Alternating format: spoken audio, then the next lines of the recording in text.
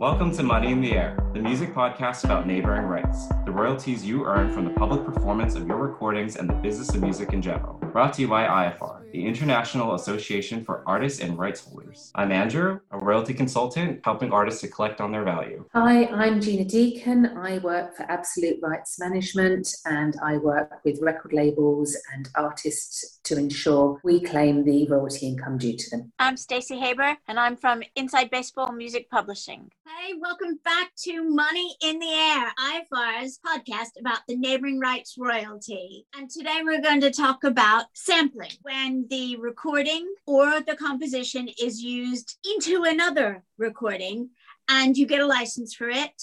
If it's just the composition that's used, it's called an interpolation. If you use the master and the composition, it's called a sample. And sampling goes back to hip hop and rap music in the 1990s when we in the United States, all the business affairs lawyers from all the labels and publishers set up a sample clearance system, which is still in use today. Here's the interesting thing. If you sample something, the artist on the original performance is entitled to neighboring rights for the new track. How cool is that? That's amazing. It's a huge revenue stream. Everybody's sampling everybody today. Yeah, it has to be a direct sample. I think that's important to hone in on, is that it does have to be a direct sample. It has to be taking the recording and putting that recording in your new recording. Just to emphasize, it has to be a direct sample and not an interpolated or interpolation sample in order for you to get paid neighboring rights. And it has to be your specific part.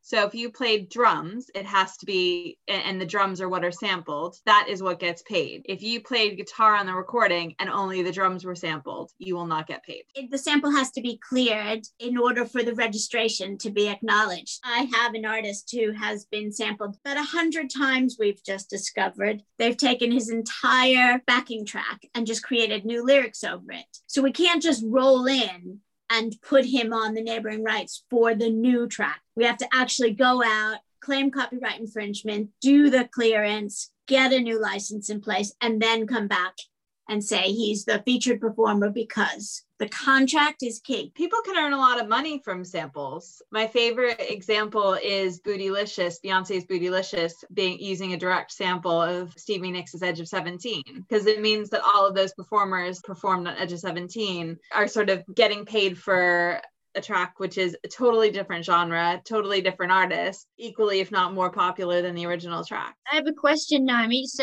if you're a PPL performer member and you played guitar that was sampled on a new track 20 years later, how would you make that claim? Like, how would you claim it and get it in the basket and do all that? How would you do it? You need evidence. You need evidence that your recording has been sampled. There is a website called Who Sampled, and Who Sampled is excellent because it says what's interpolated, what's direct. It lists the parts that are sampled. It has the recordings of the original and the sample and it'll tell you at what point and for how long through the track it is sampled. It's really great resource. You can look on Who Sampled. If you're not sure if that's you, look on Who Sampled, and it really goes into great detail, and then you can essentially make a PDF of Who Sampled and submit that as evidence if you need it. Would I select the instrument that I played, or can you select sampled performer? How would you need to select sampled performer. So you have to select sampled performer and you're a non-featured performer on that track. Yes, so even if you were the main artist on the original track and you were initially claimed as a contracted featured artist, if you're now on a sample recording, PPL will pay you as a non-featured artist. And of course, the sample recording has to be registered with them as well, because if it's not registered, you can't make your claim. Exactly. Oh, that's interesting. I find that there are a lot of tracks listed on Who Sampled that aren't registered, so that is a really good point. There's also a great guy on TikTok who goes through samples and plays the original, plays the sample, plays them together. So that's another resource you can use. The sample got 50%. Will they get 50% of the performer share on the new recording? What is the percentage that's paid out for the sample? Yeah, if it's a non-featured artist, it's going to be around about more than 5 to 7%. Obviously, it depends how many artists are on the sample recording, but they're no longer the main artist. So the contracted featured artist will always get the higher percentage on the new sampled recording, and the original main artist drops to the non-featured artist getting the lower percentage. What I try to do though is I try to negotiate for featured artist, because if you're taking my music and just putting new vocals on top and new lyrics on top, so I try to argue for featured performer. PPL will consider it. It's not 100% no. I did question it with them, and they said if you can provide an agreement or strong evidence, they will consider it. So it's not categorically that you're a non-featured artist.